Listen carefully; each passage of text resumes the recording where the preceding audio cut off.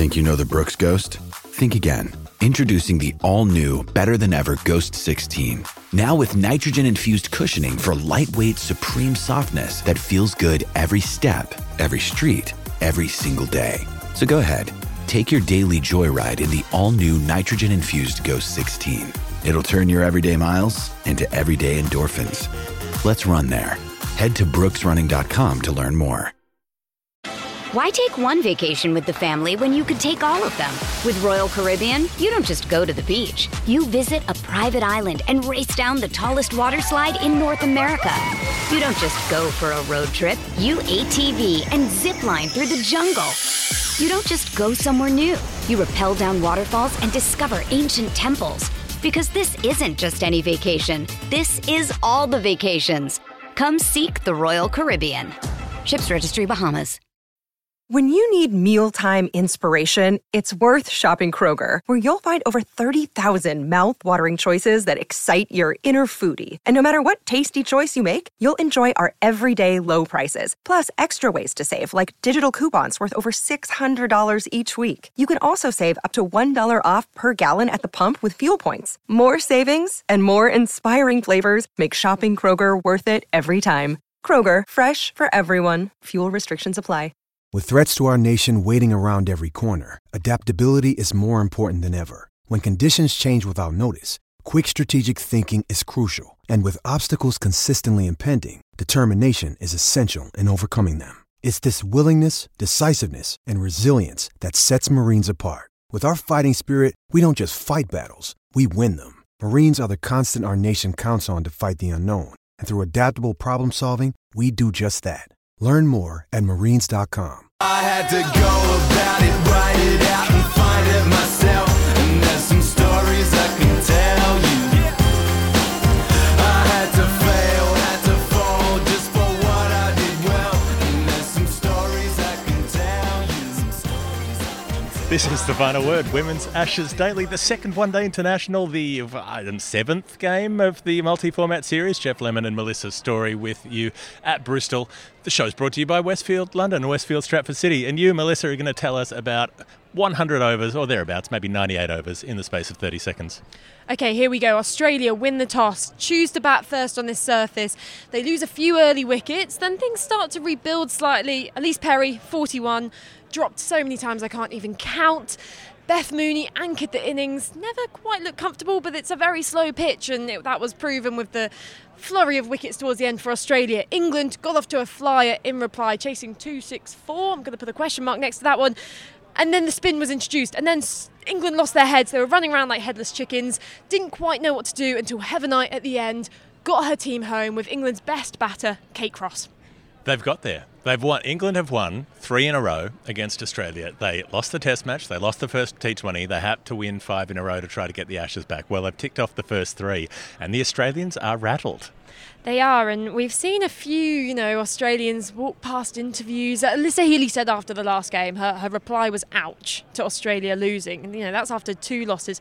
We say it, and it's funny to laugh at, but this team does not know how to lose. I mean, Darcy Brown, Wareham, both of them have gone their entire ODI careers without losing a game. And then suddenly you get to this situation, as with any human when confronted with something they've never done before, it's hard to grapple with those emotions, but they're going to have to figure out a way to get over themselves. I don't want to say it's ego, because I don't think it is. I think they're just accustomed to it.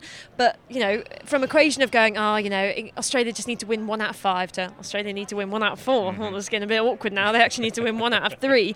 And they've been very loud and clear. They don't just want to retain the Ashes, they want to win them. They've only got 2 games left and they need 2 wins, and they're looking like quite honestly a shell of a team. Well, so at the end of late 2017 they played in that series. England came back and drew it at the end. Australia retained the trophy, and they were pissed. They were not happy at drawing that series. They do not want to do that again. They have to win both of the last 2 ODIs, and they should. On form, they should beat England twice in a row, but They're nervous now. They've got it in their heads. It was difficult out there today. It was one of those Bristol kind of pitches where it's brown and it's slow and it's tacky, and basically it's hard to play big shots. And the more pace came off the ball, the more difficult it was for players to hit through the line.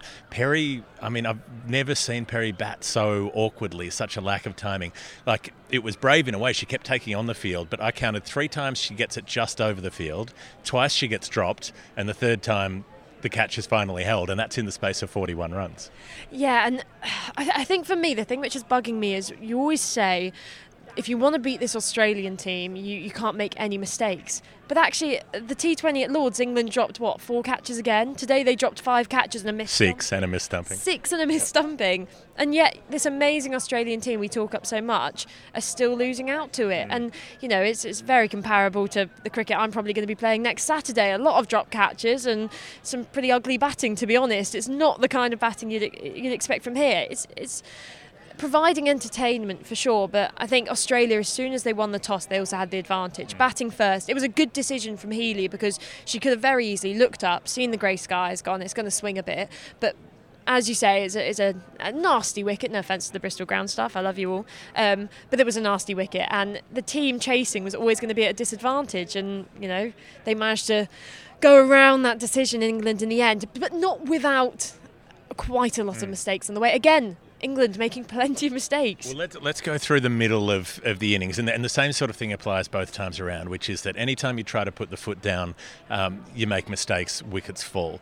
Beth Mooney's the one who adapts, she adjusts, she's so smart, she's so clever at assessing a situation. She was the key in that first T20 that Australia did win, would have lost that if not for her batting through until the second last ball. She's the key today, she makes 81 not out, she doesn't try to hit the ball, she doesn't over-attack too much, she works it around, she's happy to go at a strike rate of under 100 if it helps them get up towards a decent total.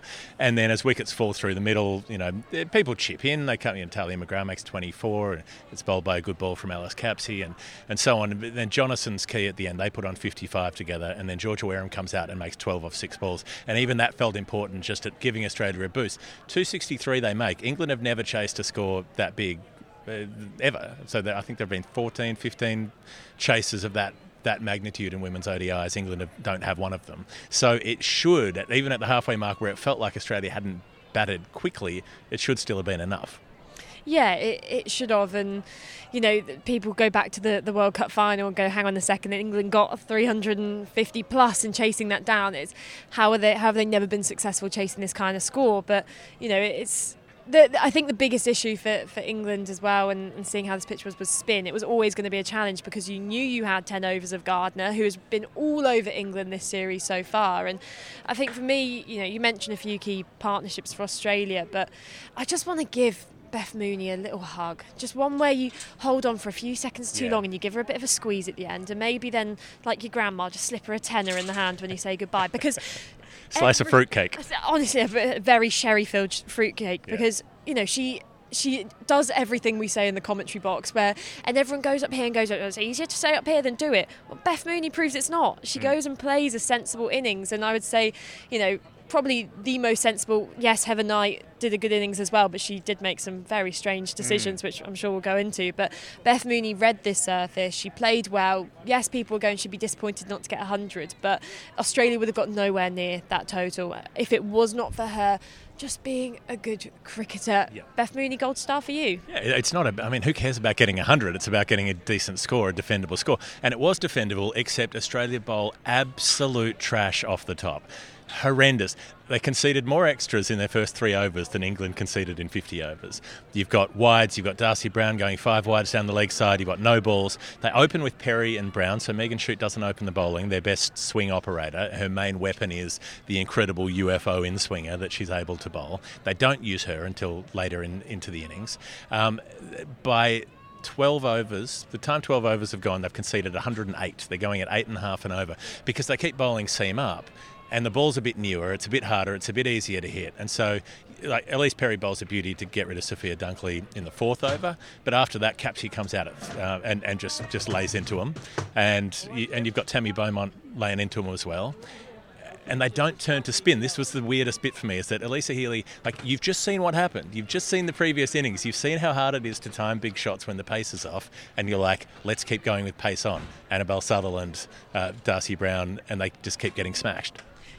The weird thing as well with this correlation between Australia and wides for me, we were looking at the T20s, and out of the top 10 women's team, they're the team who's bowled the most T20s, and yes, they've got some bowlers who are a little bit quicker than some of the other teams, but for me, it's not an excuse. And yes, in the past they've had that luxury of actually being able to put up such a large first innings total. You can bowl 10, 15, 20 wides in innings. But if teams are going to start, getting a bit closer to the line, England, India in particular, these last 12 months, you can't afford to do it. And I dislike that teams are they're not bold enough in their decisions.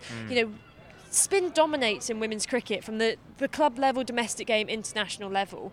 Most openers will want to come in, they will want to get pace on the ball. Dunkley has had, she's had a bit of a stinker with the shorter ball, but apart from that, the way she holds the bat, the kind of grip she has, she wants it fast, she wants it full, and when she gets off to a head start, of course, as you say, bowled by a good ball today. But it's same with Tammy Beaumont. She's a player who likes a drive. Why don't you mix things up? Give Ash Gardner the new ball. Just make them uncomfortable, and then England will squirm under the pressure of spin. And you have 3 spinners as well, with Johnson. It could have had more. But actually, in a way, I was surprised that they go in with Jonathan Gardner Wareham. I thought you could have picked Alana King on this surface as well. Have a look down before you select your 11, because that could have been useful. And if you're worried about spinners going the journey with the field restrictions up, well, your seamers are getting smashed around the park, and no one seems to worry about that. And as soon as spin is introduced, 3 balls of spin, Beaumont hits Georgia Wareham to mid-wicket, caught, and then the wickets keep coming to spin. Jonathan gets into the act, Gardner gets into the act, and suddenly it's tense for England. It was. I must add that Wareham's dismissal of Tammy Beaumont was perhaps the worst ball Wareham bowled all day. It was a lovely drag down, but a prime example of England players throwing away their wickets, because this isn't to say Ash Gardner... It's hard to time that sometimes. Oh, well, it is hard to time it, but maybe just think about it a little bit more. It's, easier to set up here, as I said, than playing on the pitch. But, not to say that the Australian bowlers haven't done well, but England have primarily thrown away their wickets against spin. That is majorly because of the pressure being applied in those dot balls, in those singles, and squeezing and drying up those boundaries. But the shots England played, if I could list it, with Beaumont, you've then got Capsey to long on. Yep. Jones a soft caught and bowled back to the bowler. Back to Wareham again. Eccleston playing the most frustrating knock, where she was playing her role down to a T, accompanying Heather Knight, who was making some strange decisions to always run the first single of the over. Gosh, I can't even... I'll get angry speaking about that. And Eccleston then deciding to go, I've played my role perfectly. Let's swing one out right into the hands of Cow. And then Sarah Glenn as well, playing a naughty little nudge into the covers and a simple catch. It's so frustrating to say, especially at that point, going, you've only got 2 more overs of Gardner, let's say, to get through. Jonathan's going to be bowling a bit at the death. Just keep knocking it for singles. You need less than 1 run a ball, and there's brain fades happening in the middle, which of course is understandable. And for me, I'm just excited that at least in Southampton, you could see an English team who maybe doesn't make any mistakes, because if they can beat Australia making this many simple mistakes, then what could happen at Southampton if they put out their best performance? Amazing to see Australia so off the boil, and their spinners were good. They did a job, and Shoot gets Danny Wyatt caught at backward point. That felt important as well. And so you get down to about 50 needed at 7 wickets down, and then about 30 needed at 8 wickets down. And this is when Kate Cross comes out to join Heather Knight, and you know that Lauren Bell can't bat at all. I will just say, I bowled at Lauren Bell on the nets yesterday as a net bowler, and she can bat when you bowl her plenty of half volleys. Right. So I had faith in her, but sure. I did want Kate Cross to do it, just for a bit of security. And they manage to... Heather Knight doesn't do an awful lot of it, because, like you say, she keeps taking 1, but she does smack a big 6 over the leg side. That helps take the pressure off, and Kate Cross pulls out a few of her shots at the end. They get home with about 11 balls to spare, 2 wickets in hand. The Ashes alive. 8 days ago, they needed to win 5 in a row, and it felt impossible. Now, it doesn't feel impossible. And it does go to show just how moody and pessimistic every single person in the media centre and the commentary boxes are, because all of us, as soon as the test was lost, was going, it's going to be a miserable 2 weeks, isn't it? Yeah, can't wait for this to be over. Rather than having that childlike belief that anything can happen. And I'm a bit worried this is going to rub off in my adult life now, that I'm going to be going, well, if England can turn things around, then I'm going to start earning a crazy salary. I'm going to find a flat in Bristol. That's not going to happen, is it? But it might do. It might do now. I'm going to bump into, I don't know, Chris Wokes at my local Sainsbury's, and we're going to become best friends, and we're going to run off to the Caribbean together. I believe it's going to happen now. He's going to hold your hand on the plane when you're nervous. He's going to get me some gluten-free digestives. Like Kevin Garnett said, anything is possible. Let's go to the Final Word Hall of Fame. Hey, it's Kaylee Cuoco for Priceline. Ready to go to your happy place for a happy price? Well, why didn't you say so? Just download the Priceline app right now and save up to 60% on hotels. So whether it's Cousin Kevin's Kazoo Concert in Kansas City, go Kevin, or Becky's Bachelorette Bash in Bermuda, you never have to miss a trip ever again. So download the Priceline app today. Your savings are waiting. Go to your happy place for a happy price. Go to your happy price, Priceline. Why take one vacation with the family when you could take all of them? With Royal Caribbean, you don't just go to the beach. You visit a private island and race down the tallest water slide in North America. You don't just go for a road trip. You ATV and zip line through the jungle. You don't just go somewhere new. You rappel down waterfalls and discover ancient temples. Because this isn't just any vacation. This is all the vacations. Come seek the Royal Caribbean. Ships Registry, Bahamas. The Hall of Fame, where we pick our most final word moments of the day. It's brought to you by Westfield London and Westfield Stratford City. I'm going back to London straight after this, so I could go there if I wanted to, for instance, go and hit some home runs at Home Run House, or if I wanted to do some rock climbing. These are the things you can do at the mall. Did you know this? I didn't know you could do rock climbing at the mall. Yeah. I'm tempted now. I need to work on my upper body strength, so... They've got sixes where you can get in the nets and play cricket. They've got the baseball place. They've got all-star lanes where you can do 10-pin bowling, and they've got rock climbing. Who knew? Now, what stood out for you? What was your Hall of Fame? I mean, there's some obvious ones. You could think of the Sophie Eccleston catch at mid-on where she whipped that one hand up in the air. Periscope catch. Took a screamer, and then the classic Stuart Broad reaction of the scream of, how did I do that? Well, you're a very good cricketer. That's probably why you did it. But I'm not... Drop the easy one at slip. She did, but she likes to just, deceive people into thinking she can't catch. My moment, though, it's got to be Heather Knight taking the single on the first ball of every over when England needed 50 to win. Yes, Sophie Eccleston's a very competent batter. Yes, Sarah Glenn's got a few runs this season, but it was such a screw you in the face of all traditional cricket tactics, which are used across club cricket across the country. She just took the single, watched from the non-striker's end, said, have fun against Ash Gardner, I'm going to be safely here. And it was brilliantly, you know what, there should be more of that in cricket, more selfish batting in cricket. It was Steve Waugh, Heather Knight and Steve Waugh. The only difference is Steve Waugh has a Commonwealth Games silver medal and Heather Knight does not. Now, but look, she got him there, I'm going to go with Alice Capsey, who, can bowl off spin, but I would say you'd have to be generous to say that she's more than a part-timer. Like, she's a good part-timer, but she's not a frontline option. She bowled 9 overs on the spin through the middle of the innings and was not hit for a boundary until the 9th over. She bowled 8 overs without going for 4, just floating them up there. She doesn't even run up. She just walks up to the crease, basically, like she's sneaking up on somebody, and then lobs them down the far end. She got a bit of turn, she got a bit of bounce, and she did a beautiful job.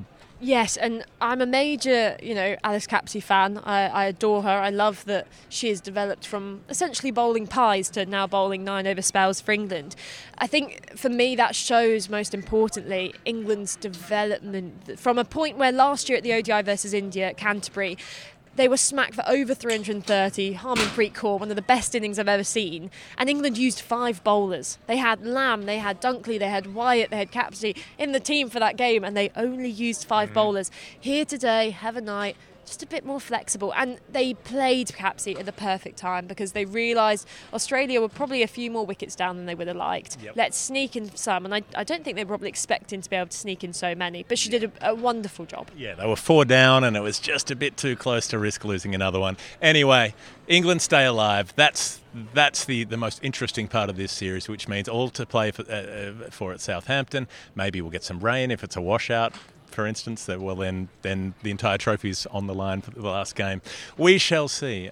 We'll be keeping a close eye on it. This has been The Final Word Women's Ashes Daily. Jeff Lemon, thanks to Melissa Story for co-hosting. Again, you can find us at patreon.com/thefinalword if you want to support the show. And other than that, we'll see you next time there's cricket, which will be very soon. And I ain't George Benson. I ain't protected, brother, I ain't fenced in. If my future questions my current senses, that'll be the same we've been doing for centuries. Sorry if I ran out to empty, wrote this so you know what I meant here. I had to go about it, write it out and